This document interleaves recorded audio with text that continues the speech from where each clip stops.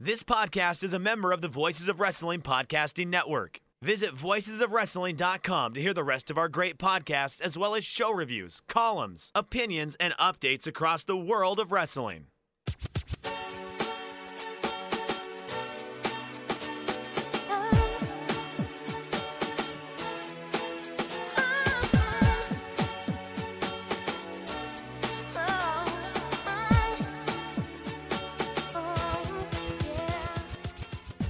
This is Everything Elite, the world's best podcast devoted exclusively to all elite wrestling and the elite extended universe. I'm Aaron Bentley, and I am joined, as always, by my good friend. It's Nate, aka Epitasis. What's up, Nate? What's up, Aaron? Nothing's up. Just no banter. That's all. The end. Okay, great. Also joined by Mike Spears. What's up, Mike? Hey y'all, it's your old pal Iron Mike Spears. I'm doing good. I've had a bop stuck in my head for the last week, and I know I've told you this, Bentley, but Hazuki's theme might be the biggest bop in all of wrestling. It just has like a really good cadence to it, and you just kind of get grooving with it. So that's all I've got. Nate, meaning to ask you, how are the succulents? My topmost succulent is looking a little ragged. It's difficult to tell if it's overwatered or underwater. That's the real issue with succulents, I think, because they say the main issue people have is they overwater them. Okay. But just like it's intrinsic that you want to water a plant when it looks kind of ragged, Hey, I mean, maybe you're just waterlogging those poor dogs. Maybe I'm waterlogging and popping dogs. Is that something? No, I don't think so. Okay. All right. But I support it. Have a surprise for you. We are joined by a special guest. Back from assignment, it is Aaron Taub. What's up, AT? Not much. It's good to be back home. I too have a little bop that's in my head. It's a little song called Judas. It's the song of the summer. It's the song of the fall heading into Halloween. I think it's going to be the song of the winter too. So I'm just fired up to become Judas in my mind with you guys today, and just have a great time. Have you come up with a Halloween costume yet, Aaron? No, because I hate Halloween because it feels like just like an extra layer of difficulty when you're just trying to do a normal socializing outing, and now it's like I got to come up with an idea. I think I might try to go as the Green New Deal and just like, wear a green t-shirt and then, write, universal jobs guarantee and like all these other things on it. Okay. Yeah. Might paint my face. That'd be on brand. Yeah. What is the best Halloween costume you've ever had, Aaron? Ooh. I don't think I've ever had a really good one. Or once Alyssa made costumes and we went as dinosaurs. We went to a Bible themed, went to a Bible themed party that was like in a church in Brooklyn or whatever. Right. As, just like I was young. It was like during the period that Girls was popular on television, right? Oh. And we went as like dinosaurs that like were on Noah's Ark. Checks out. They checked with my theological knowledge. Yeah. The dinosaur, the Creation Museum is in Kentucky. And it features people riding on dinosaurs so that it can really, cross the divide of whether dinosaurs exist at the same time as humans. Not only did it happen, humans rode on dinosaurs. That rips. Yeah. I can Why see it. why even have animals if they're not in service of humans after all? Exactly. Funded by taxpayers of the Commonwealth of Kentucky. Okay. Hey, that's who all's going to be on this show. Make sure you're following us on Twitter at EverythingAEW. You can find me at Aaron Like the Car. Nate is at Epitasis. Mike is at Fuji Heya. That's Fuji with two eyes, like Don Fuji. And Aaron Taub is at AP Taub, but he does occasionally delete all his tweets. So make sure you're watching out so you catch all the real tweets. Yeah, got to protect my reputation. Of course. Subscribe to the podcast. That means you've deleted all the old, great Everything Evolves tweets, but, whatever. Make sure you subscribe to the podcast. You can find us by searching Everything Elite on the podcast app of your choice or by subscribing to the Voices of Wrestling Podcast Network. If you're using the podcast app, give us a 5-star rating and a review. And if you would like to sponsor the show, you can. You can go to, I think it's voicesofwrestling.com/donate. And the second link down is Everything Elite. You click on there. You can give us a one-time donation, a recurring donation. Basically, the idea is you just want to say you like the show. So you throw a little bucks to the guys who talk about the Young Bucks. Am I right? Got him. That didn't pop any of the other guys on the show, if you're wondering. Try harder. All right. Here's what we're going to talk about. We're going to bring back the game that is riling up the entire nation. That is Elite or Delete. We're going to run down AW Dark from this week, AW Dynamite, talk about the ratings, and of course, give you a preview of episode 5.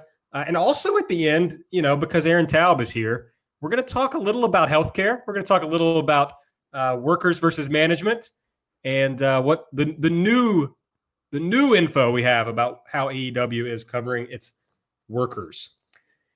We'll start with ratings quickly. It just came out today. Of course, we're recording on Thursday. AEW, there was a lot of concern, right? We talked about this last week, and if you're following us on Twitter, you saw it. A lot of concern that NBA opening night in big wrestling markets and the World Series popping off at the exact same time would really kill AEW and NXT. Well, AEW had 963,000 viewers, down about 50,000 or 5%. It did a 0.45 in the demo, up from a 0.44 last week, and up 0.1 to 0.39 in the 18 to 34.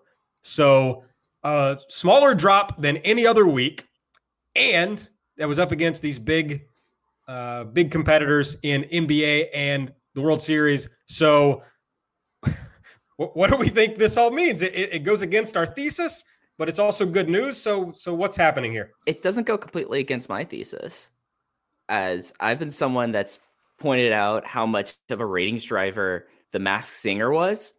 And baseball was on Fox, which is the same network as The Masked Singer. And I'm looking at the demographic breakdowns. And as I'm seeing them broken down, one of the big jumps that we saw was people 18 to 34. And a lot of that was because they had a 500th of a point jump in females 18 to 48. And then a 0.07, so 700th points jump in females 12 to 34. So it was a jump of a rating because the men 18 to 49 still dropped, but you now have had the ladies pick it up. So with the amount of female viewership 18 to 49, they since there was no show that was pulling their attention, it seems to have dispersed. And I think it's a similar thing that also happened to a little bit with NXT. But hey, I was expecting this to be a huge drop, and I think everyone was, and instead they went up 100th of a point in the Prime demo. So it's a win across the board. I look at it. I think probably the good takeaway from this is that the AEW fandom that's tuning in, these 950,000, 1 million people, are relatively young pro wrestling fans. They're not sports fans that are casually dip their toes into wrestling. They're not WWE fans that are checking out the competition because those people are probably watching NXT. They're all those casual, new fans that were made in like the BTE Ring of Honor era and people that came from New Japan, which I think you have to take as a positive. If you have a base of like this 950,000, 1 million genuine wrestling AEW fans, and there's those potential WWE fans out there, there's also casual sports fans that are getting the exposure on the NBA, NBA games. There was a lot of advertising on inside the NBA on Turner. If you can grab those people, then there probably is room to grow this audience. So I think that's probably good news. So, to mirror Mike, I think people were expecting a bigger drop. So it's good news that there wasn't one. Aaron Taub, we have never heard your thoughts about ratings. We got to have them. You know, I got to say that this week I decided that ratings are over. I don't care about them anymore. I think it was really exciting, like the first week to watch WWE just get obliterated. That was so satisfying for just the years of shit that they've served in all of our faces, right? To just see them get their asses kicked by the good wrestling company. But at this point, it's like, they're kind of settling in. It's going to do around 1 million. And like these stories will be told over long-term trends, right? You're going to, these are all small sample sizes. We can probably go 10 or, 20 weeks now and then look back and kind of see what the trends are. So I'm no longer into ratings talk, and I will not participate in it moving forward on a weekly basis. All right. Well, I guess we'll just leave this alone then and move on now that Aaron has buried the segment. So it is time. He's just more evolved along his ratings, like evolving. I completely botched that phrase. You get where I was going for. He's higher in his ratings development. There we go. More advanced. That's it. Yes. I mean, evolved worked, and especially with Aaron Taub. I mean, it all comes together. I don't get it. All right. Well, it is time for the world famous segment, Elite or Delete. And since you're back for the first time in a while, Aaron, I want to start with you. If you're new to the show, the idea of this segment is this. And by that, or if you only listened 2 weeks ago and didn't listen last week, the idea of this segment is this. Everybody's going to pick one thing they thought was elite about the show. It could have been a match, could have been a person, it could be an idea, could be a vibe. And then they're going to pick one thing they would like to delete from the show, from the world, if they wish. So Aaron Taub, we're going to start with you. Your elite pick. My elite pick is Britsburg in establishing a sense of place in live professional wrestling. Because one of the things that you see on WWE, right, they have the WWE universe, and you're watching the show in this weird alien sanitized place.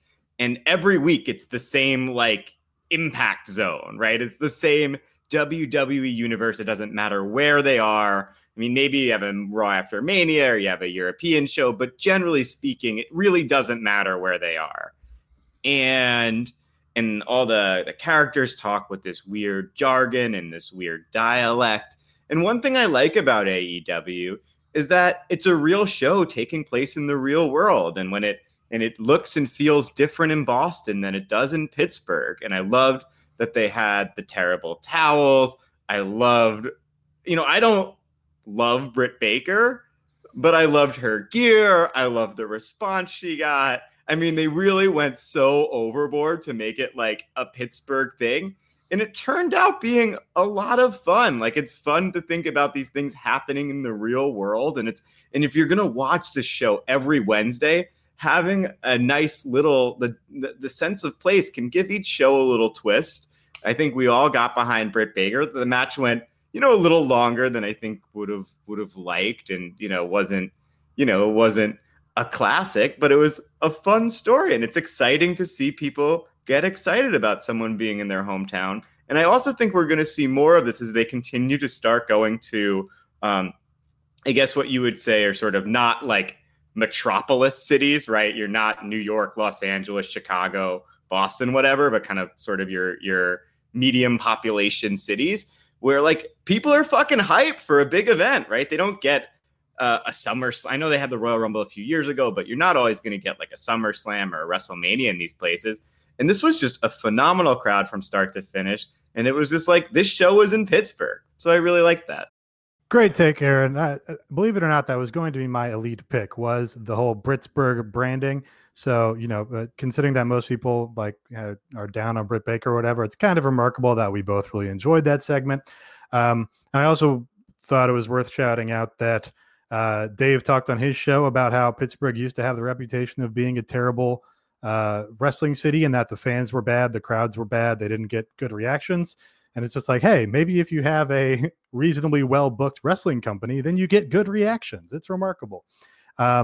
Yeah, that was all dead on. So for my elite segment, I'll pick the Kenny Omega versus Joey Janela match. Just a good, solid television wrestling match with, a top talent who is received and presented like a top talent versus a talent who's on the come up. And I thought Joey Janela looked really pretty good here, hanging tough with Kenny Omega, getting some big lariats in. And I particularly enjoyed how they sort of built the second and third act of this match around Kenny getting 2 dragon suplexes in and going for a third and getting fought off, and the crowd wanting the third dragon suplex and even chanting one more time for the third dragon suplex.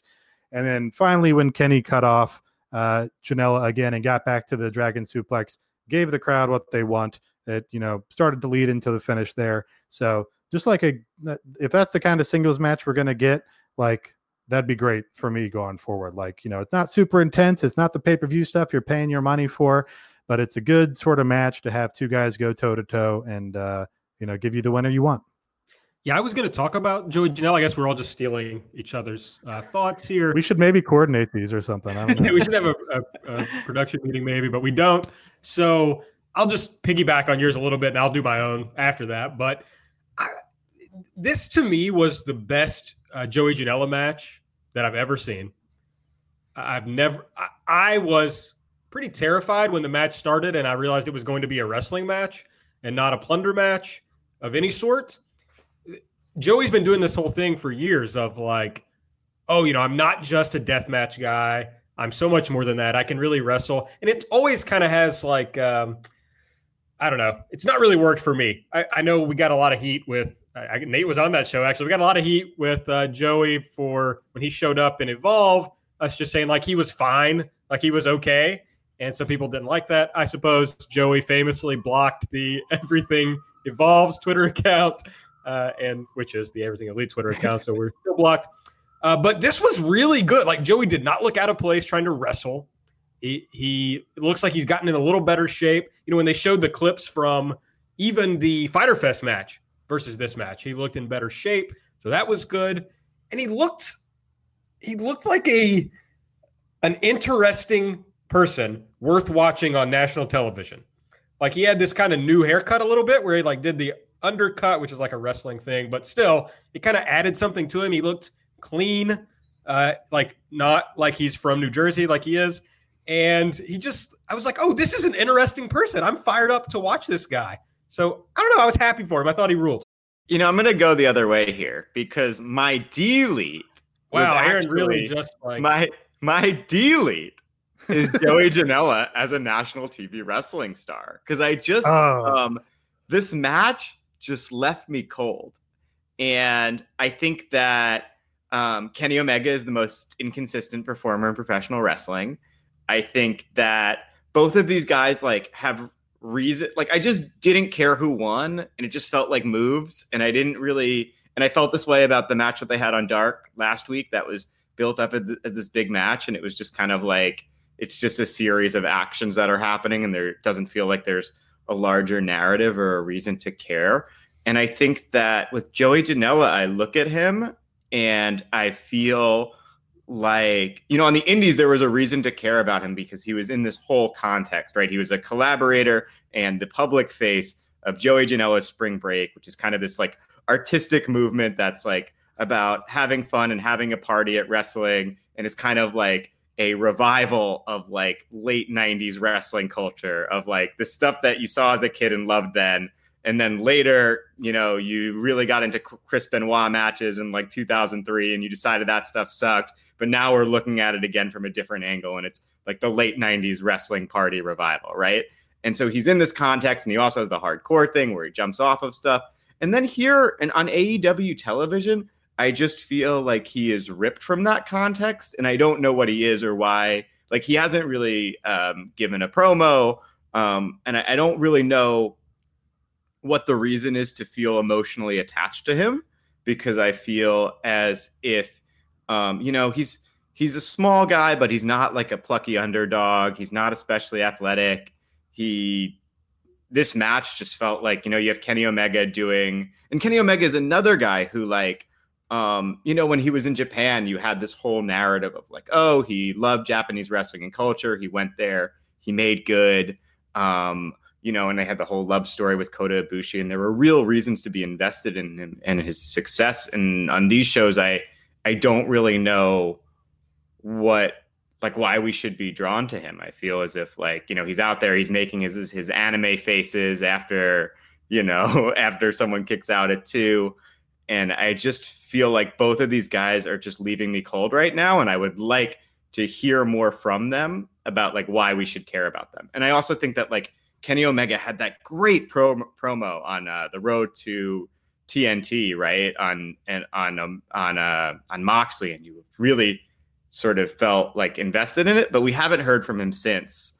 And I'm less interested in that match than I was, a month ago. So that's my hot take that I think is going to get a lot of pushback, but I'm brave enough to take it. I'm out here on a limb, and neither of these guys really made me feel anything last night. First of all, you kind of ruined it, because I was going to send this episode to Joey and you'd be like, Joey, listen, we all put you over huge. You've got to unblock the Twitter account. I was going to use Bix as an intermediary if necessary, but now you went and buried him, so we can't do that.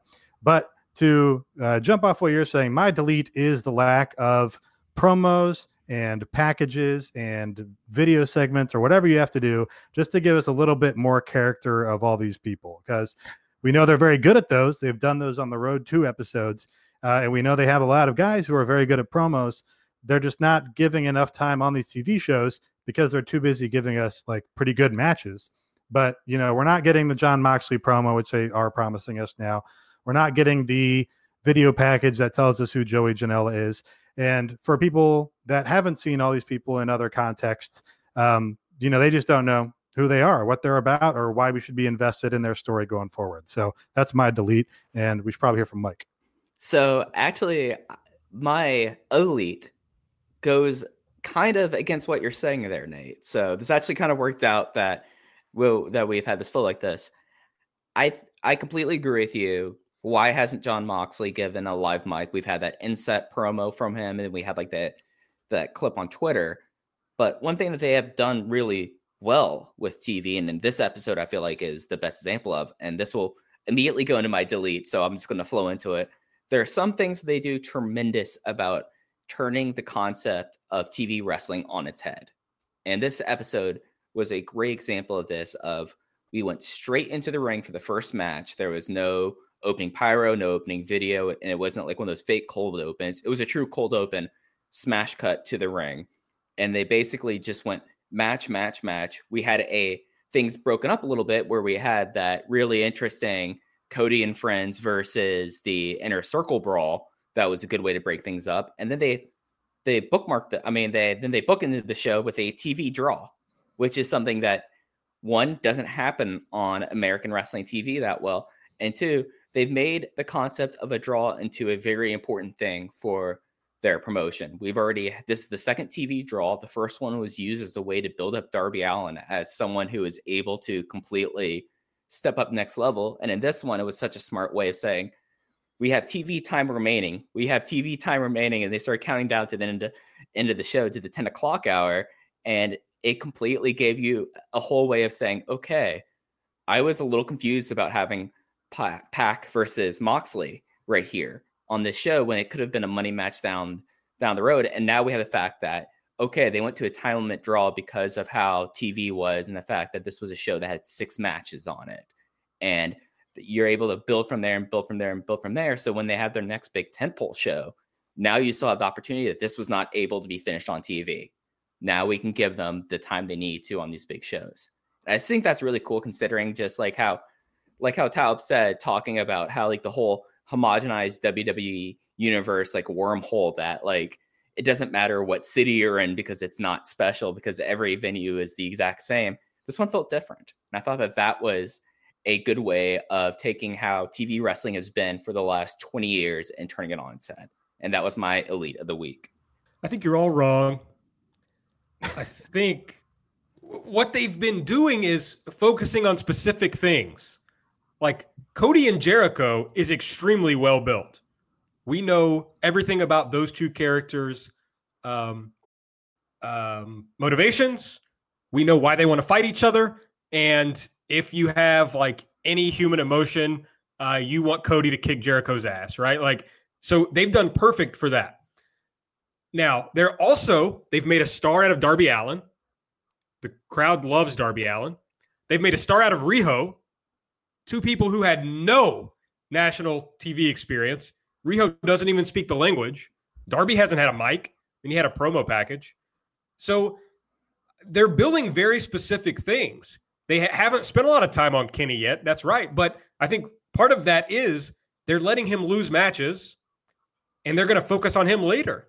I don't think they have to build everybody yet. I think they're doing a good job building some people to get us invested for this next show. Look at Pac and Moxley. Pac and Moxley. That feels like it means something. Like, you can think of a million matches on Raw where the guy comes out and attacks the other guy as he's making his entrance, and it's like, who gives a fuck? And this was like, oh shit. I mean, I felt something when that happened. So I think you all are right in that they're not building up everybody yet, but I don't think they have to. This is hopefully a decades-long adventure. Yeah, I am right. I'm not wrong. You said we were wrong. I am right. They're very good at building up what they are building up. I just think the balance is a little off. Like, we need one more promo, we need one more video segment per show. We're just not getting quite enough of it. Like, the show honestly was like wrestling heavy, which is weird. But again, WWE claims to be good at the stories. They're bad at the stories. They just do the PWG shit in the ring or whatever. AEW, like, we know everybody's good at wrestling in the wrestling business, so they sort of need to lean on those stories and characters because that's actually what they're good at. But I do think, because nobody else mentioned it, and it probably was the highlight of the show, we should probably talk about the Cody and Jericho angle that you mentioned there, because that was awesome. The setup for that was awesome. You know, the goofy thing, they set it up with the inner circle and having air horns in the skybox, which was very entertaining heel stuff. Cody came out to do his little announcement and did prototypical babyface stuff, and Jericho started running him down. But the whole way that transpired and building to Jericho cutting a heel promo on Scarves, to MJF coming out, the scarf leading to Jericho's demise with the awesome Goldberg spot punch in the window was dope. That was probably the actual highlight of the show, and I just, we all worked ourselves trying to find a more interesting thing to say was elite. I was just going to say, this is that watching Chris Jericho, I think, was like the most my girlfriend has ever enjoyed wrestling. He's so entertaining. He's so good. He's so good at doing all the things that the WWE says, like, when they're like, oh, it's entertainment. Like, this was actually this guy's just an entertaining guy. And he was cracking us up. And it was like, this is like, you're like, this is just a real talent in his prime. I don't know. Yeah, that was it. Sorry. Yeah, it was a great segment. I watched it on tape because I was out when the show aired, and I still was like fired up as this was happening. I was like, hell yes. Like, I want to see these two guys fight each other, which I guess is the whole point. So it's very exciting. And I love that they had teased Cody to make an announcement, and Jericho stops him from doing that. I mean, that's all great. The MJF and DDP coming out and Dustin coming out, that was great. They did the first ever good crowd reaction shot when DDP came out, and a guy was like, he's just like, what the fuck? Like, he was happy, but he was like, that's wild, that this is happening. So that was good. But since everybody stole all my picks, I do want to give a quick shout out because this will be my only chance on the show, to Jamie Hayter, who ruled on this show. It was probably Britt's best match in AEW, not all because of Jamie Hayter. Britt Baker did a good job in this match, but Jamie is a fucking star. She comes out and is immediately a huge heel. The crowd hates her immediately. She's great. She did a fucking wet willy in her first time on national TV. That rules. Tony Schiavone and JR very bizarrely kept talking about her weight, which made me very uncomfortable. And yet she was still awesome. So Jamie, since everybody chose everything else, Jamie Hayter is my elite pick of the week. Well, since you brought JR, I'm going to get straight into my delete of the week since I'm playing back on this. Jim Ross was not a TV professional level broadcaster last night. Get him. He was, for someone who's been in the business since the 70s, working for Leo McGurk, for someone who has been on TV since the 80s, starting with UWF going into Jim Crockett Promotions, he should know things such as how to pitch the commercials well, how not, if a match is not your particular cup of tea, you don't bury it because it's not to your old boomer sensibilities. He was atrocious here. I could audibly tell that, as someone who's watched a lot of PWG and knows how Excalibur is on the call and how he can vocally, his inflection can change if he's frustrated, I could tell he was frustrated, and that left poor Tony Schiavone, who loves Tope Suicidas, in the middle, just completely going like mom and dad are fighting. And this is this. And this is not just me on a soapbox saying like this, but there are people within the wrestling industry who have their like back channels events burying Jim Ross for his performance last night. And he has to decide, like, am I going to take this seriously and treat this promotion like it should? Or am I going to be like the New Japan Jim Ross bitching about 5-second tag rules and like this, when this whole entire promotion, the tag matches are going to be more lucha style. They're going to be more free flowing. If you can't get behind that and you can't ignore that part of your brain, then they should just go with Excalibur and Tony Schiavone, or they should go with Excalibur and Taz, because I think I might have been the only one who watched Dark this week. Taz was awesome on Dark. Taz was, even things that weren't his cup of tea, he was great at it. Golden Boy, who has been incredible at it. And then Tony Schiavone, who's been great. And then I feel like once every few months we come back to, oh, Jim Ross has fucking sucked. And at the end of the day, this is a Major League Wrestling promotion, and I don't think that Jim Ross is a Major League commentator anymore, and that's ridiculous. Go off, King. I thought he was bad, but like, I don't know. Would you even notice that the tag teams are like in the ring too long if he didn't call it out constantly? Yeah, I mean, they don't. The people are in there forever. It's like, yeah, I don't know. I guess I don't care. I don't care. I mean, I don't care either. I don't care. And most of the wrestling I watch has very lax tag rules, and the commentators never make comments about it. Like, we aren't. I mean, he was trying to justify. He was saying, he was saying over and over, oh, it's a little looser. It's a 10-second count or whatever. Like, he wasn't saying, oh, this is wrong. He was trying to explain to, I think, the old people he imagines that are viewing, like, hey, here's why this is happening. It's a 10-second. It's a relaxed rule. That was like what he was attempting to do, I think. But yeah, the thing that jumped out at me, like, I think he was largely fine, but when he kept like pushing back on Excalibur's move calls or his vocabulary, like, Tony was doing it from like a place of fun, it seemed like, and Excalibur took what JR was doing as more of a critique on his calls, it sounded like. So yeah, I mean, hopefully he's like there to establish some credibility, and they can start phasing him out and like just have Tony be like I'm the, credible old dignified guy that's going to call this show, and you're going to be like, oh, great to see Tony Schiavone back. That would be great because Tony's good. Yeah, and the thing is that it's not just his calls. He messed up the name of their next big show that they've been building up since Labor Day. Like, he said Full Gear. He's just, well, like, I get what you're saying that he's trying to do credibility here, but he has as much access and ratings as we do, and those 50 and older and those lapsed fans aren't really watching this promotion. So I get what you're saying. I still think that it was inexcusable. And he like buried people for not going for the pen immediately. It's ridiculous. I think he was terrible. I'm not going to do a delete because I pretty much liked everything except the Wardlow vignette. It looked like he was at the NXT Combine. He should go to NXT. Delete the Wardlow then. Don't be a coward. The game is called Elite or Delete. It's not called like elite or take a pass like a little baby. All right, I'm deleting Wardlow. Go to NXT. Wardlow, go to NXT and leave me alone. I don't endorse this behavior. This is not nuanced. Just take this hot take shit to Skip Bayless's show. I don't believe in nuance. I have moral clarity, Nate, and my morals tell me that nothing radical about that. that Wardlow belongs in NXT. On AEW Dark episode 3, we learned in last week's Wrestling Observer newsletter that Dasha Fuentes, now Dasha Gonzalez, is doing Spanish language announcing for Dark. So big news there. Here's what happened on Dark, and only Mike watched this. So if you have any big notes, you tell us. I was traveling, and I don't think this is a show that needs to be watched later, so I didn't watch it. Joey Janela defeated Brandon Cutler with an Avalanche Brainbuster. QT Marshall did an interview about breaking his neck and now returning to wrestling.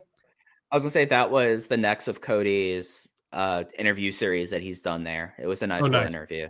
And I like the Aubrey Edwards one a little bit more, but it was nice to kind of get like, okay, who is this guy who eats apples? So it was a nice little thing.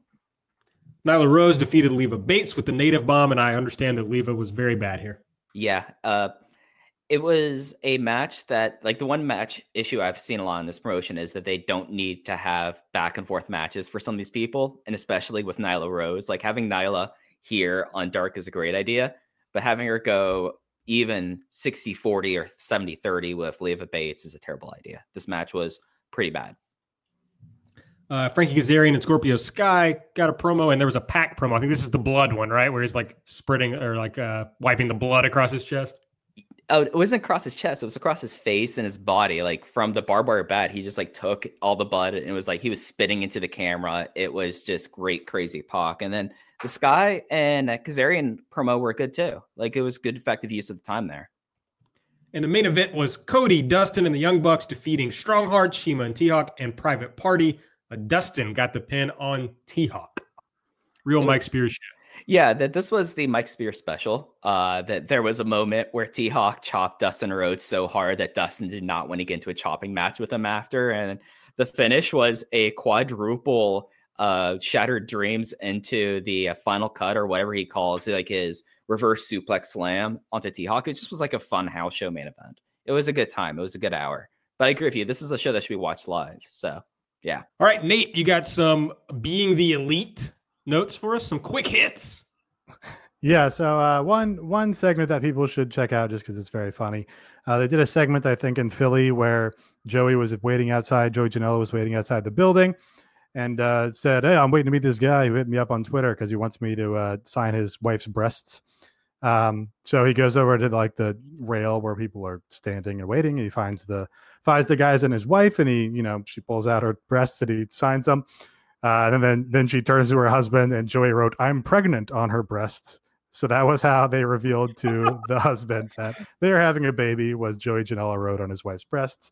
So very funny. And then they have like a little, cut to the happy couple, and they yell, "We're having a baby thanks to AEW."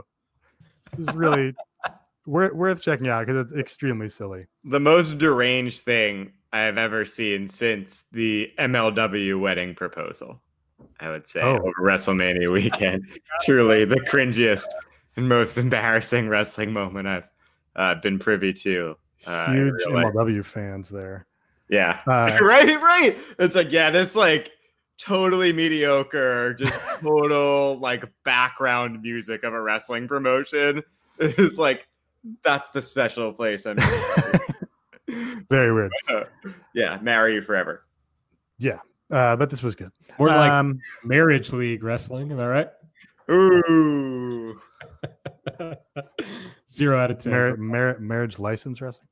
So Kaz he's doing a bit where he yells, "Do ya?"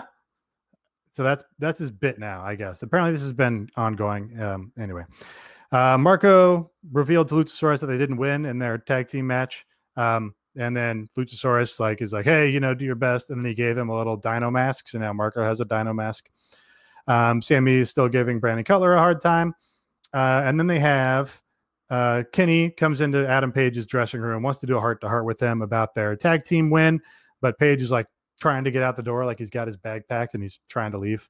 So he sits down and listens, but he doesn't really have time for his pep talk. And then leaves immediately after. He's like, "Yeah, cool, man. All right." So our discussion question from this is it time to turn Adam Page heel? Is this the course to saving the Hangman character, having him turn against the Elite? He's, tired of the way that he has not been excelling relative to the other members.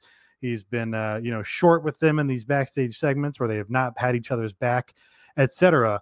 Is that the path to getting some new reactions for Adam Page and freshening up his character here?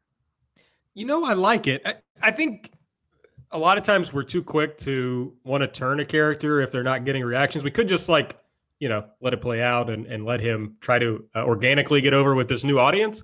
But they don't have a lot of top of the card heels. They need some sort of feud in between like elite members. That's just like a natural thing, I think, for this promotion. So that all makes sense. And it's not something we've really seen from Adam Page. I mean, even in the Decade, which was like, I guess, a heel group in Ring of Honor, he was like taking the brunt of their punishment, you know, so he wasn't really a heel in that. So not something we've seen from him. It's something he should try, absolutely, to see what he has in him, and maybe something gold comes out of it. You never know. I think they should double down on his weird friendship with the best friends. I think like that's the way to get him over. Like this idea of turning him heel, okay, that's an option. But I think the real money is how he tried to apologize to Chuck Taylor about his horse that died on his birthday. I think that's the real money behind Adam Page. He's like the fourth member of their goof troupe with Orange Cassidy. He's like very goofy, but he's always portrayed as like very serious. And so maybe there is like a goofiness. He could also go that way. Yeah, I agree with that. He does a promo at the end of the most recent AEW episodes, and he's like supposed to be very serious and being a badass to Pac or whatever. The way he originally got over as a big babyface with this audience was doing a big penis feud with Joey Ryan. So like that's part of his appeal there. But yeah, you know, he was technically a heel like in the Bullet Club, but was a face to American fans and face to BTE fans, and then actually became a face once they did the whole Golden Lovers thing. So yeah, I think that, you know, freshens him up. It also gives a good maybe follow-up feud to like an Adam Page versus Cody kind of thing, coming out of Cody presumably losing to Jericho. Maybe that's where you do the turn. All their heels right now are either in the Inner Circle or Pac, so that gives them sort of a upper mid card kind of guy to square off with Cody, Kenny, whoever else is coming up. So I think that's, you know, when you're not getting the reaction you want from a guy, especially when you're trying to push him as like a top level face, doubling down is kind of like the Roman Reigns idea, turning him as like the Naito idea. So I think you want to err toward the Naito idea. Yeah. I mean, you could also just have him win matches, right? Like, I feel like he was doing fine. Then you're over pushing him. That's the Roman Reigns idea. I mean, you don't have to like have him, you know, beat Jericho tomorrow, but you could like, I don't know. It just feels like he was fine. Like, I remember I saw him at the Hog show and he came out and did a big babyface promo. And you're like, wow, this guy's a fucking huge babyface. This guy's going to be a star. And then it like was just, they just started having him lose matches or like almost lose to guys he shouldn't be losing to. And it felt like he cooled off. And it feels like the sort of Adam Page babyface project is not like totally defeated. Like, I think you could just have him win undercard matches and win mid-card matches and then just like build him back up. I don't know that. I think it's going to be really hard to get him booed just because like nobody's getting booed in this promotion right now. And like, you get booed if you go up against Cody. Joey Janela got booed without really trying against Omega this week. I mean, so like even Jericho's like getting the legend reaction everywhere where people want to thank him and cheer him. But when he went up against Cody in that segment, people got behind Cody. People turned against Jericho. I guess we'll just have to wait and see, you know, what happens on the next couple of weeks of Wednesday Night Dynamite. Nice. That's why they play the games in real life, not on paper, you know.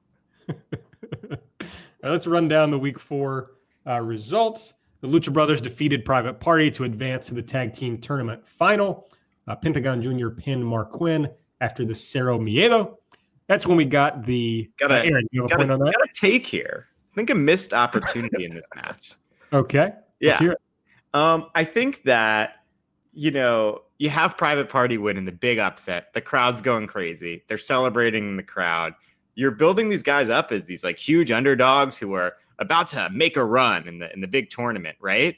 And then it just felt, and you also conversely had sort of like built up the Lucha Brothers a little bit as sort of like these heels who are kind of like vicious and they're fucking around during the ad break.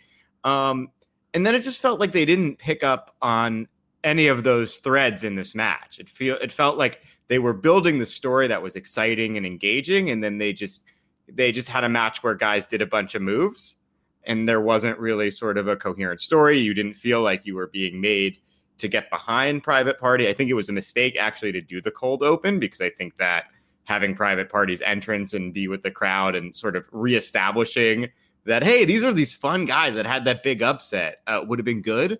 And then just to sort of like, it was almost like the Young Bucks win didn't happen, and we were treated to just kind of like a generic PWG match that was a little bit choppy. It felt kind of like when you're playing a video game and guys, you don't feel like you're watching a cohesive match, but guys just trading moves and sequences. And I just think that like after Private Party's win in the first round, when they got eliminated, we should have been feeling like, oh man, I wanted them to win so bad. And it's such a bummer that, you know, they didn't make it all the way. And this time I just felt like, oh, that was the end of a fun, you know, series of unrelated high spots.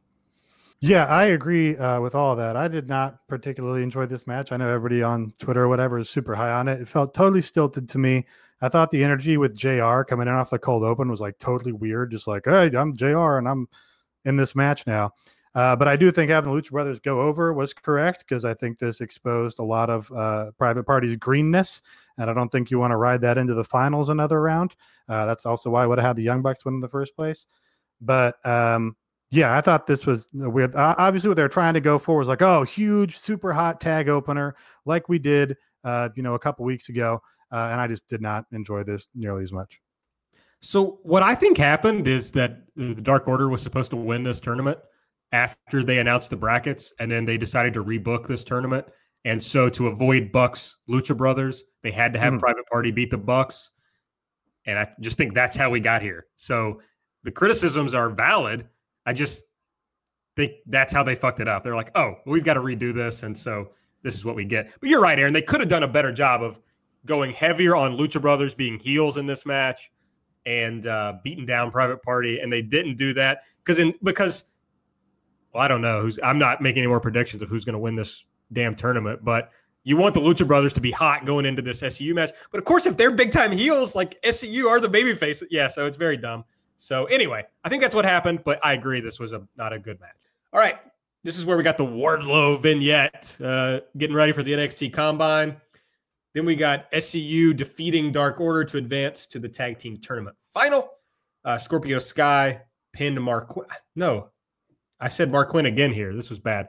Scorpio Sky pinned Stu Grayson after the SCU later boy. SCU later. There's also a Twice song that sounds like they say SCU in it. Oh, really? They're actually saying Fancy You, but when I saw them, I'm like, oh, this should be SCU's entrance theme. That'd be great. During this match, the Inner Circle, minus Jake Hager, who is fighting for Bellator tomorrow, Friday, came out with tickets and ascended the steps to a skybox. That was really smart. Yeah, except that it killed the hot tag in this match. Like Scorpio or Kazarian gets the hot tag and nobody gives a shit. So. But no one really cared because it was Dark Order anyways. This is awesome chance. People cared. They got them into it by the end. They're good workers. Yeah, I mean, they're good workers. It's just this was a smart thing because the crowd was completely dead at the beginning. Like, yes, the hot tag came on, but this was a good thing at least to rile up the crowd. Did it pull focus? Yes, sure, but Jericho's your most overact. He's going to pull focus regardless of what he does. And I feel like it fed well into like, okay, then the folks came back, then SCU got the hot finish. I just thought it was something that for a program that does not work in Dark Order, it was a good way to kind of hide the negatives in a way that they have not done so up to this moment. Big agree. And also tells the TV audience, hey, Chris Jericho's on this show. Stay tuned for Chris Jericho. Kenny Omega defeated Joey Janela with the One-Winged Angel. We've talked about that. There was a commercial for upcoming live shows. I thought that was good now that we're past the sold-out shows, and it was well done. The Cody interview with Tony Schiavone, which we've already discussed at length. The only thing we didn't say was that it ended with a brawl out in the concourse with the 8 of these guys brawling. Cody at one point dropped like literal trash on Chris Jericho's head, which I thought was funny. It was like half-eaten food. That made me laugh. It was well done for this kind of brawl that they've not had on TV before, other than like the walk and brawl with Moxley and Omega, like having this like frantic moment out in the concourse. I thought that for what was usually a very lame WWE trope of like, oh, they're going to squirt mustard on you, or it's going to be like the hot dog cart or something like that. I thought this was pretty well done. I did think it was kind of funny that you have Atlas security everywhere and you have some geeks wearing security polos that were trying to break them up, and there were still people fighting off the sides. So I love this bit. I thought this was probably, if it wasn't for like the time limit draw getting so much like reaction, I thought this was like one of the hottest moments of the show. The Young Bucks defeated the Best Friends. Matt Jackson pinned Chuck Taylor after the more bang for your buck.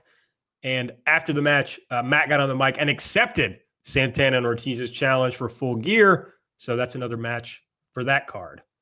And the Young Bucks get, off the schneid going into, they might be one of the first challengers for the eventual tag champions. Britt Baker gets a video package leading into her big entrance in Britsburg. Funny that, she's been so poor to this point that they're like, we got to do everything, including bringing out the fucking Steelers mascot, because we are going to get this person at least over in this building. And it worked. So good for them. And then Britt Baker defeated. Sorry, go ahead. Finish. Britt Baker defeated Jamie Hayter with the lockjaw, which for the first time, well, I'm not sure for the first time, but it looked as good as it ever has in this. Like Jamie sold it perfectly, like it was death as soon as she got it on. So that was good. And I just want to say that things have flipped. Britt Baker as a dentist is good now. They've done it so much. Here's a hot take. Instead of backing off of it, like after the whole internet was on them, they've ramped it up even more, and now it's funny, right? It's like she's more of a dentist every week, and it's good. It's good now. So it cracked me up the whole time. Alyssa and I were just loving it from the couch. Everyone had a good laugh. So yeah, congrats to the AEW creative team for just kind of pushing through until it was funny. I do. I was going to delete the dentist discourse from last week. Now you have fucking Conrad making dentist jokes. The McLevies of the world think the dentist thing is the funniest thing ever. It's over. The jokes are done. I'm with Aaron. I think now they should go in super hard on the dentist thing. She should come out with a giant tooth as her mascot. Yeah, a full chair. She should roll out in one of those little chairs. What if she gets a tooth mascot? Yeah, that's what I said. Is that what I said? Listen to the show. Bentley. Literally just said that. I thought you just feel like carrying one. I meant like one with like legs and shit. You know, like there should be a big tooth mascot, and she should come out with a giant brush and brush it on during her entrance. Yeah, a tooth mascot pushing Britt Baker, who's situated in a dentist chair, down the ramp. I don't know. Isn't Britt Baker getting pushed enough? Oh, womp, womp, womp. Boo. Boo. Woo. All right. After this match, Jen Decker is starting to interview Jamie Hayter backstage, but Brandi Rhodes attacks Jamie Hayter from behind. She kind of gets in Jen's face. She's shaking like she's angry. She might cry. Earlier in the week, I think this is related, and largely because I guess Nate retweeted this right after the segment. So earlier in the week, Brandi announced on Twitter she was taking a break from accompanying Cody to ringside because her inability to focus has been noticeable. She said, quote, "I will not allow my ... distraction to affect the biggest night of his career. At some point, you have to stop dreaming and start doing. I have to wake up." So a little angle for Brandi here. So is this going to be the same thing that happened with Allie and then completely got ignored afterwards? It's fake. That was pre-TV. It's fake. Okay. I'm just checking. Also, they're not going to follow up. They're not going to follow up on every character's arc every week. They don't have the time to, I think. So we'll have to accept that at some point. Like, I was glad that this is some continuation of that Brandi character we saw on the Alley program. But I just want to complain that you can't have an attack during every fucking interview. Whenever there's a promo or an interview, there's an attack. That doesn't mean anything unless you have promos or interviews where nobody gets attacked. All right, and then we got the main event, Jon Moxley versus Pac. As we said earlier, this went to a time limit draw. The crowd was not happy about that. And then to save everything, Moxley hit the paradigm shift on referee Paul Turner and repeated about 3 times, "Time limit my ass." He clearly wanted that to be heard on camera, so he just said it over and over. And then we got some notes from Nate, who I guess was watching on Fight TV. He went to Italy on Wednesday night and watched the show there. So he got the post-match angle. And I guess Pac was about to Pillmanize Moxley, putting him in on the neck. Right. Put the chair on the neck and then hit that. And Kenny comes out to save Moxley. Mox and Kenny ran off Pac. But then Hangman Page, ambushes Pac at the top of the ramp. Pac runs out through the crowd. And I guess Page says Pac doesn't look so big without a chair, which he's not that big, really. And Page demands a rematch at Full Gear since he pinned Pac in the tag match. And Pac used a low blow to beat him in their singles match. So I guess we're going to get that for Full Gear. That's the show, folks. All right. Here's what they taped for Dark Episode 4. The greatest tag team of all time. Dustin Rhodes and Sonny Kiss. I cannot wait to see this. Taking on Peter Avalon and QT Marshall. What a match, folks. Love Sonny Kiss got matching gear with Dustin Rhodes, which just if that's a regular team, like I kind of love that. Also just, it really is all hands on deck in this promotion. Like this really is wrestlers running the wrestling promotion because they put Michael Colari in a match. Was not expecting that, however many months ago when we were watching the Road 2s, but QT Marshall is a wrestler in this promotion. It's wild because Dustin is like a MAGA chud, so he probably is pretty skeptical of Sonny Kiss, but Sonny Kiss does have sincere but Goldust vibes, like he's got that same kind of deal. So I feel like Goldust or Dustin might see something in Sonny. It's something that he can help Sonny do in his career. I think Dustin I think Sonny Kiss was getting criticism on Twitter even, and Dustin stood up for him and was like, I think he's got a lot of talent and a lot of potential, and I'm going to help him out. So it seemed like that came from a genuine place, not a pro wrestling. This is going to be a team place, but maybe that's where they took it forward because it's great when you make pro wrestling out of real life things. So I hope it does something interesting. That'd be cool. Darby Allin, Jimmy Havoc, and Jack Evans had a false count anywhere match. No word of whether this is a sanctioned match. So don't know if this will count. False count anywhere seems like it shouldn't, but I mean, I'm just stoked because we could have singles Jack Evans. I mean, Jack Evans from the Heavens, first ever Dragon Gate Gaijin star, big ROH Gaijin next, going up against Darby Allin. This is like a big generational match. And then I guess we have Jimmy Havoc there too. I don't know. Delete Angelico. IMO. All right. And then the main event, I don't know if it'll be the main event, but it was the last one they taped. Emi Sakura takes on Penelope Ford, Allie, and Sadie Gibbs, making her AEW debut in this Dark main event.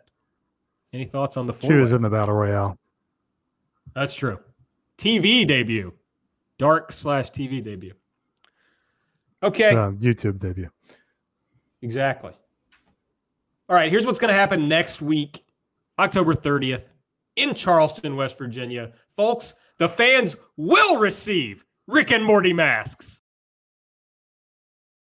Nobody has thoughts? Woo! I love that synergy. Just love it. Pickle Jericho. Pickle Jericho. There we go. Elon Musk, what's up? Yeah, obviously this is terrible, but it is current. Yeah. So, again, they got that going for them. About the show, except for the Szechuan sauce thing. So it could be a good show for all I know, but with just bad fans. Maybe it's like wrestling.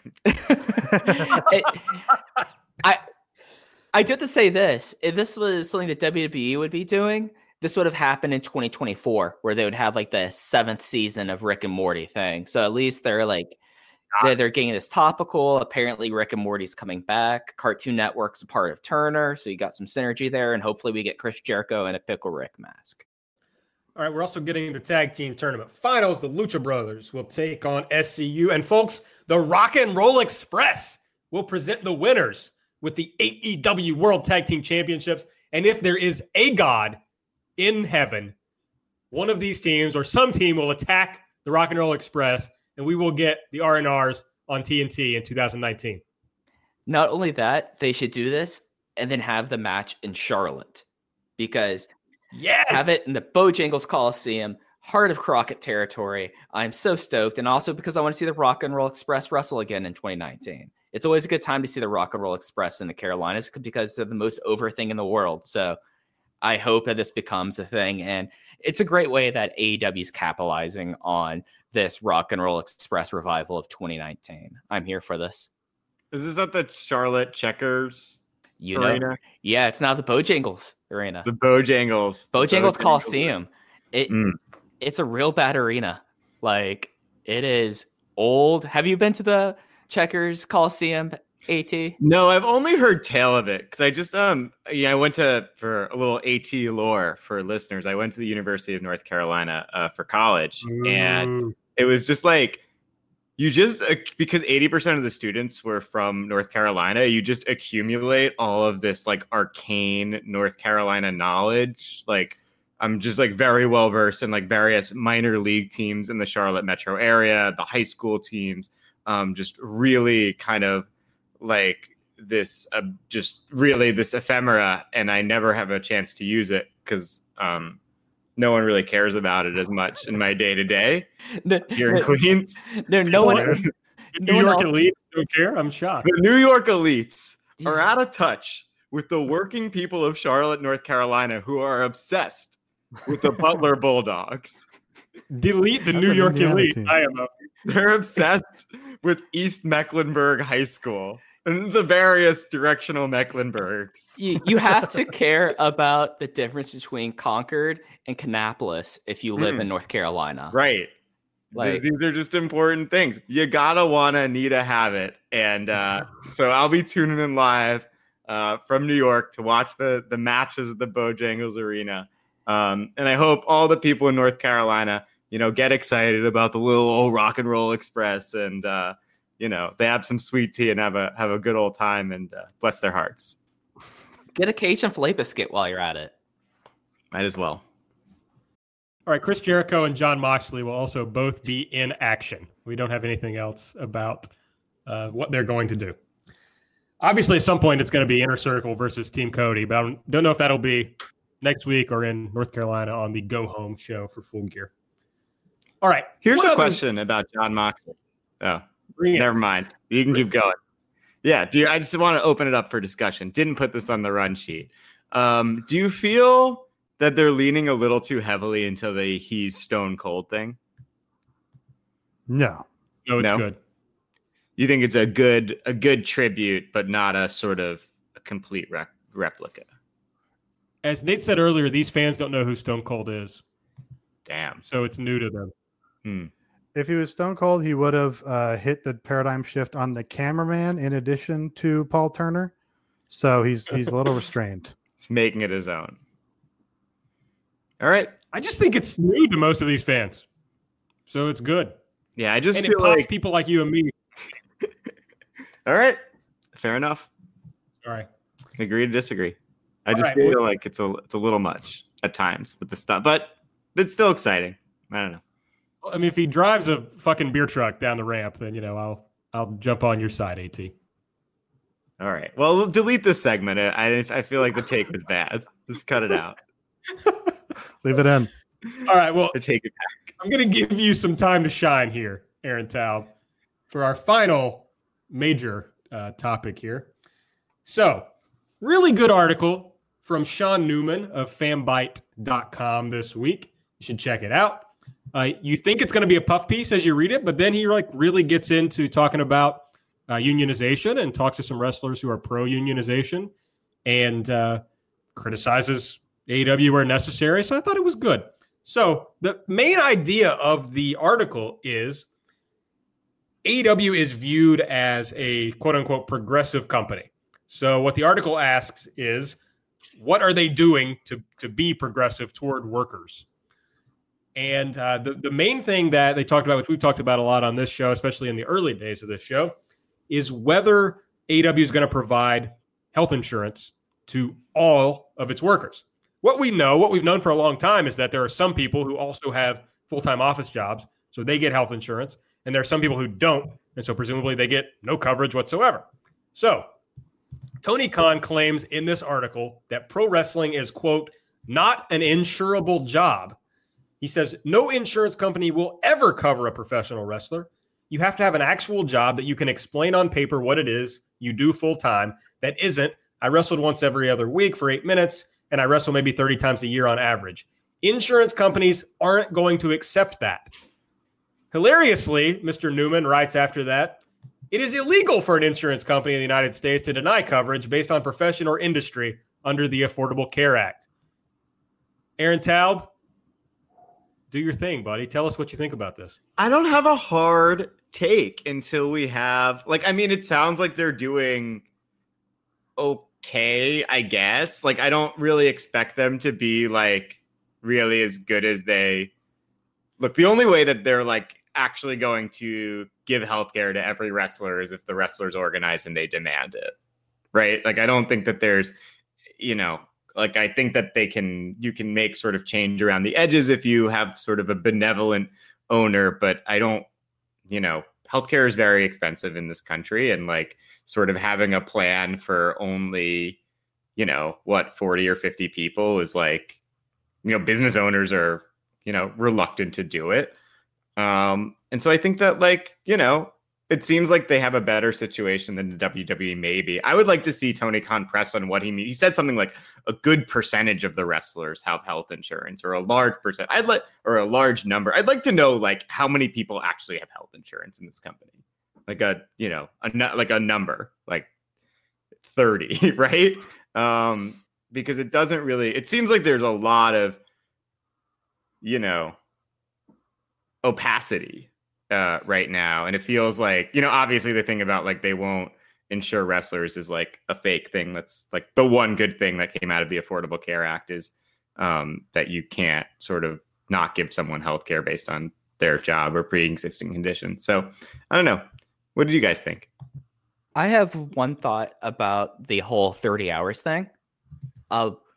Tony kind of really deflected when he said that there was that it was only 30 matches, 8 minutes a year, because you're not counting the travel, the time they spend in the gym, the time, whatever, self-improvement things, going to classes, which would count for this. It's very easy to make it into a 30-hour a week job and then say, okay, everyone now is 30 hours and now they count as full time and they get health insurance.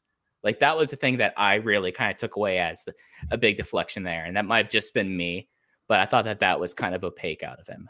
I think he's definitely bullshitting about whether they can or can't do it. Right? They can. Oh, it's total bullshit. Yeah. I mean, let's compare them to other professional athletes. Do NFL players play a 3-hour game one time a week for 16 weeks or 17 weeks, but only 16 out of those 17 weeks? Yes. And that would not make them a 30-hour a week employee. They also play a very dangerous game. So I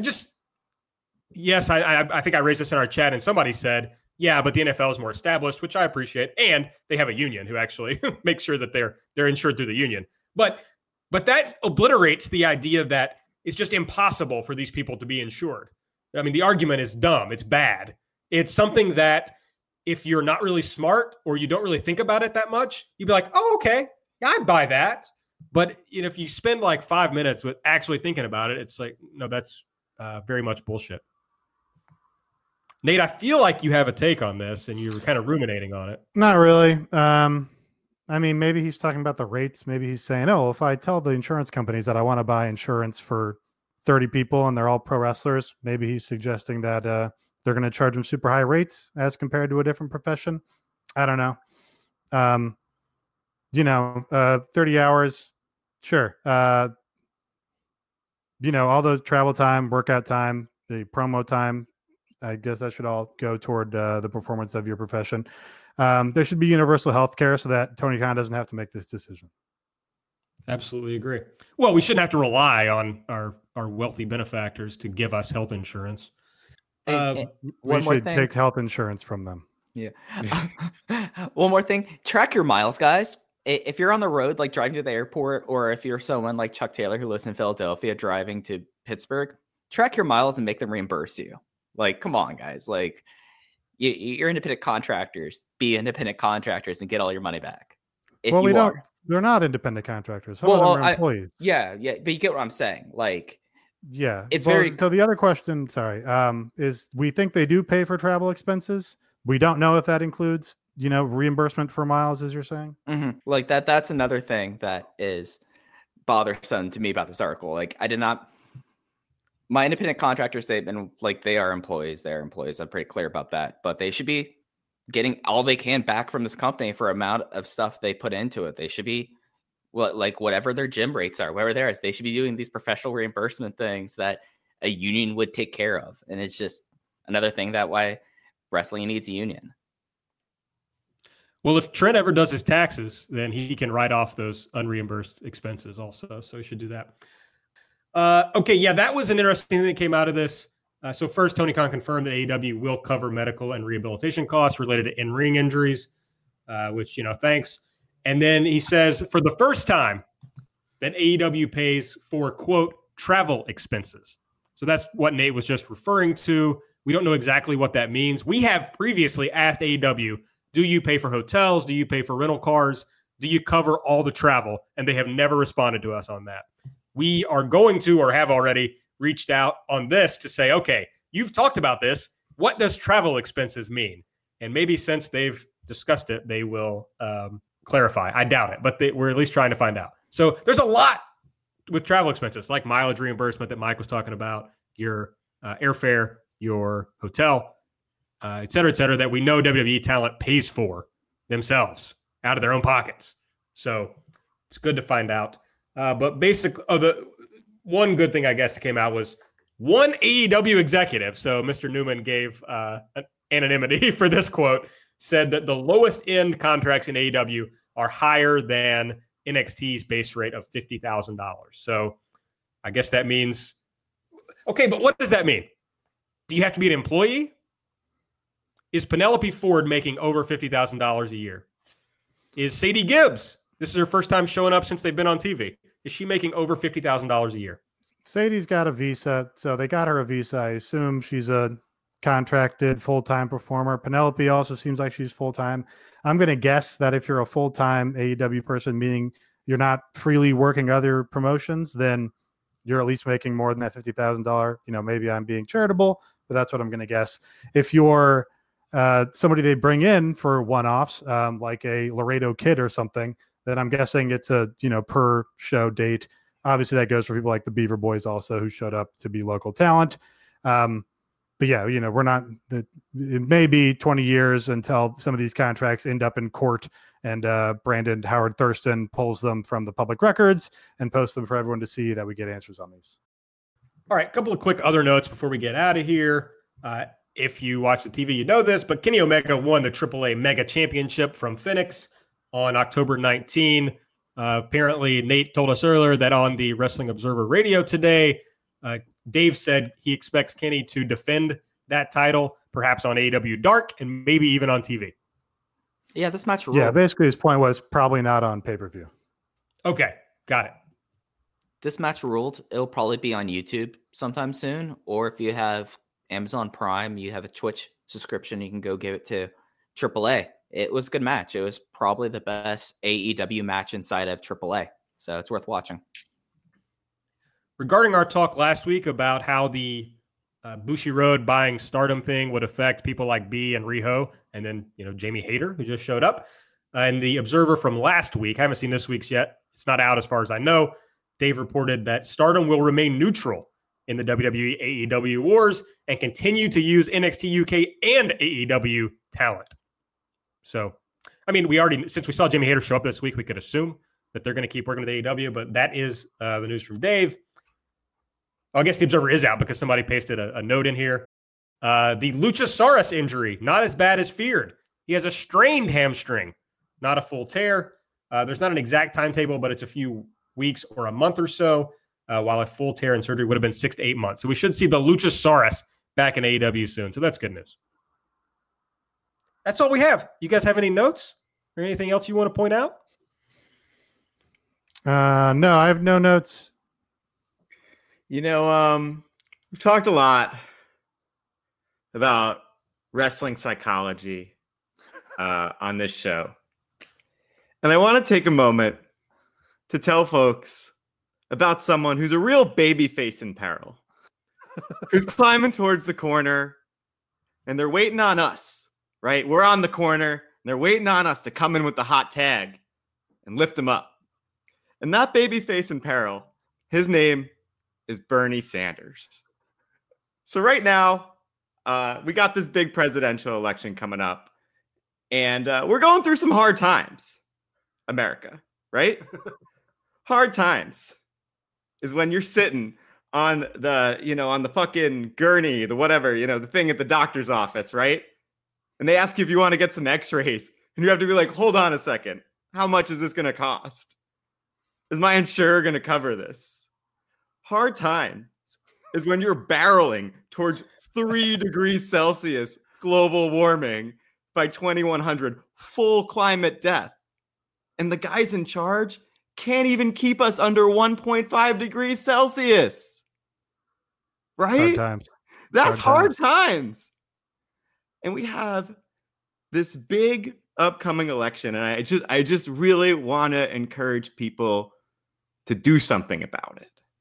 Because I think I've been watching a lot of the coverage. I was at the rally Saturday. And I think one thing that we really need to understand is that this isn't just about beating Trump, right? I hear it all the time from normies, like whoever's going to beat Trump, da da da da da da. And it's like, we just beat Bush, right? We beat McCain, right? The Democrats took power. And what did we get? Right? The problem, we just got right back to where we are because Barack Obama, he had some great plans, but he didn't have any power, right? He wasn't able to get things through, right? Because you don't accomplish change with plans, right?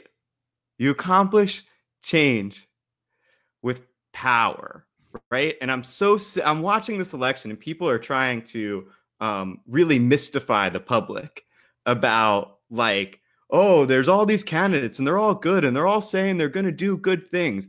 And it's like, Barack Obama had plans to change the entire health insurance system, but he was defeated by, not just Republicans, but Democrats in his own party who were unwilling to oppose, the billionaire healthcare industry. And he didn't have the strength of the people pushing for things, right? The things that we're up against with climate change, we don't need a big, amazing piece of legislation. We know what we need to do. We need to stop burning fossil fuels, right? The challenge is that there's a lot of really powerful people who are going to continue to profit from burning fossil fuels, and they don't have an interest in stopping global warming because the billion, they're going to be fine. Like Jeff Bezos will build a tower in the sky and he will go to the last piece of remaining livable land, and him and his descendants will live there unless we stop this, right? And when we think about, if you really want big structural change, you need someone who's going to build a movement with power, right? Like the civil rights movement, Martin Luther King, John Lewis, they didn't just have an amazing 40-page white paper that was like, oh yeah, we should be able to vote. No, they built a mass movement. They shut down cities. They had people in the streets, and they made it untenable for the government to give them anything else than what they were demanding, right?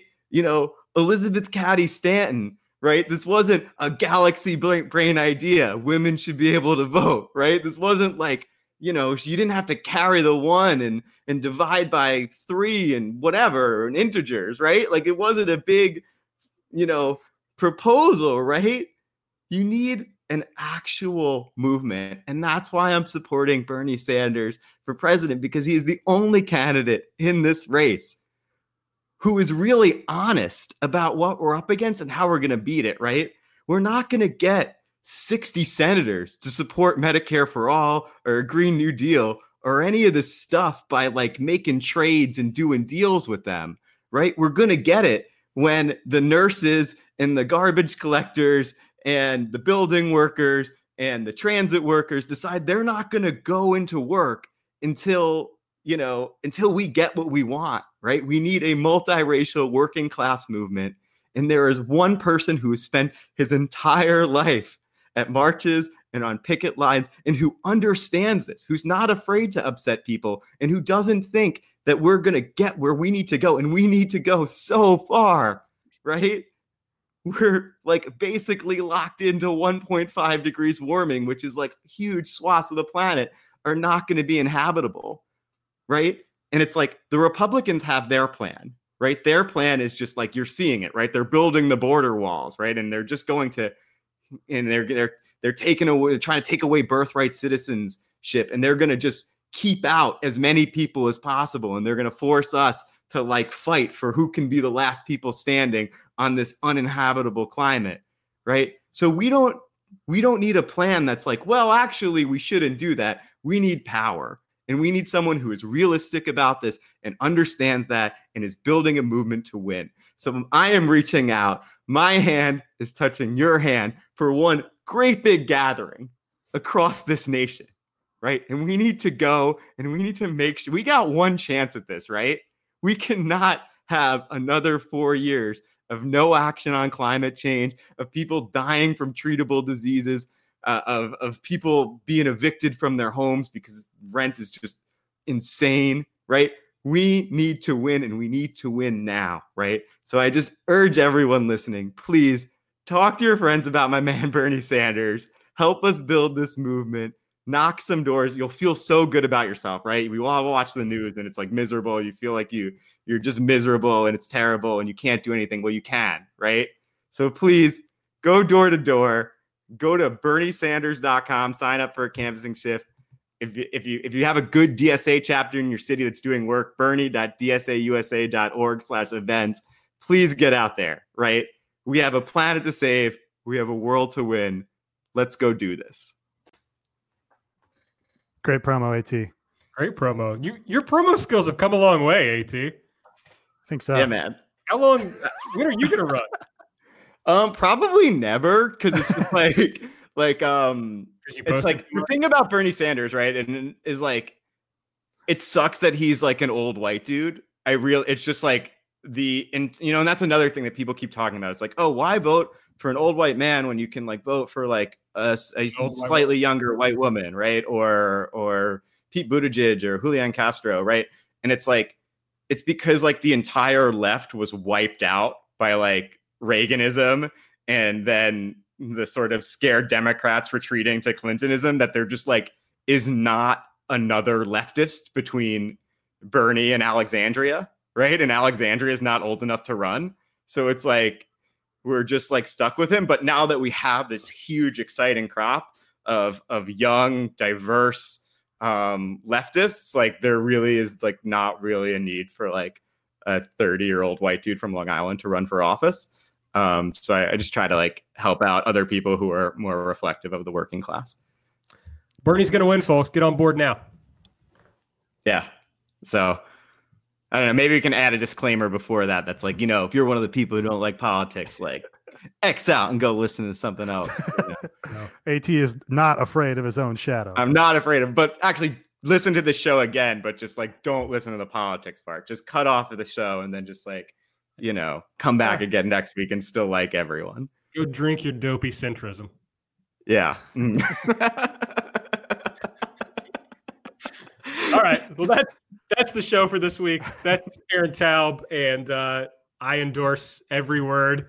I mean, the hard time stuff was a little overwrought, little but much. I liked it in the end. Hey, I was working on it. I was so lathered up because I feel like I'm going nuts, like watching all these people be like, oh, all the candidates, they're all good. And it's like, no, there's like one person who's like watching what's happening.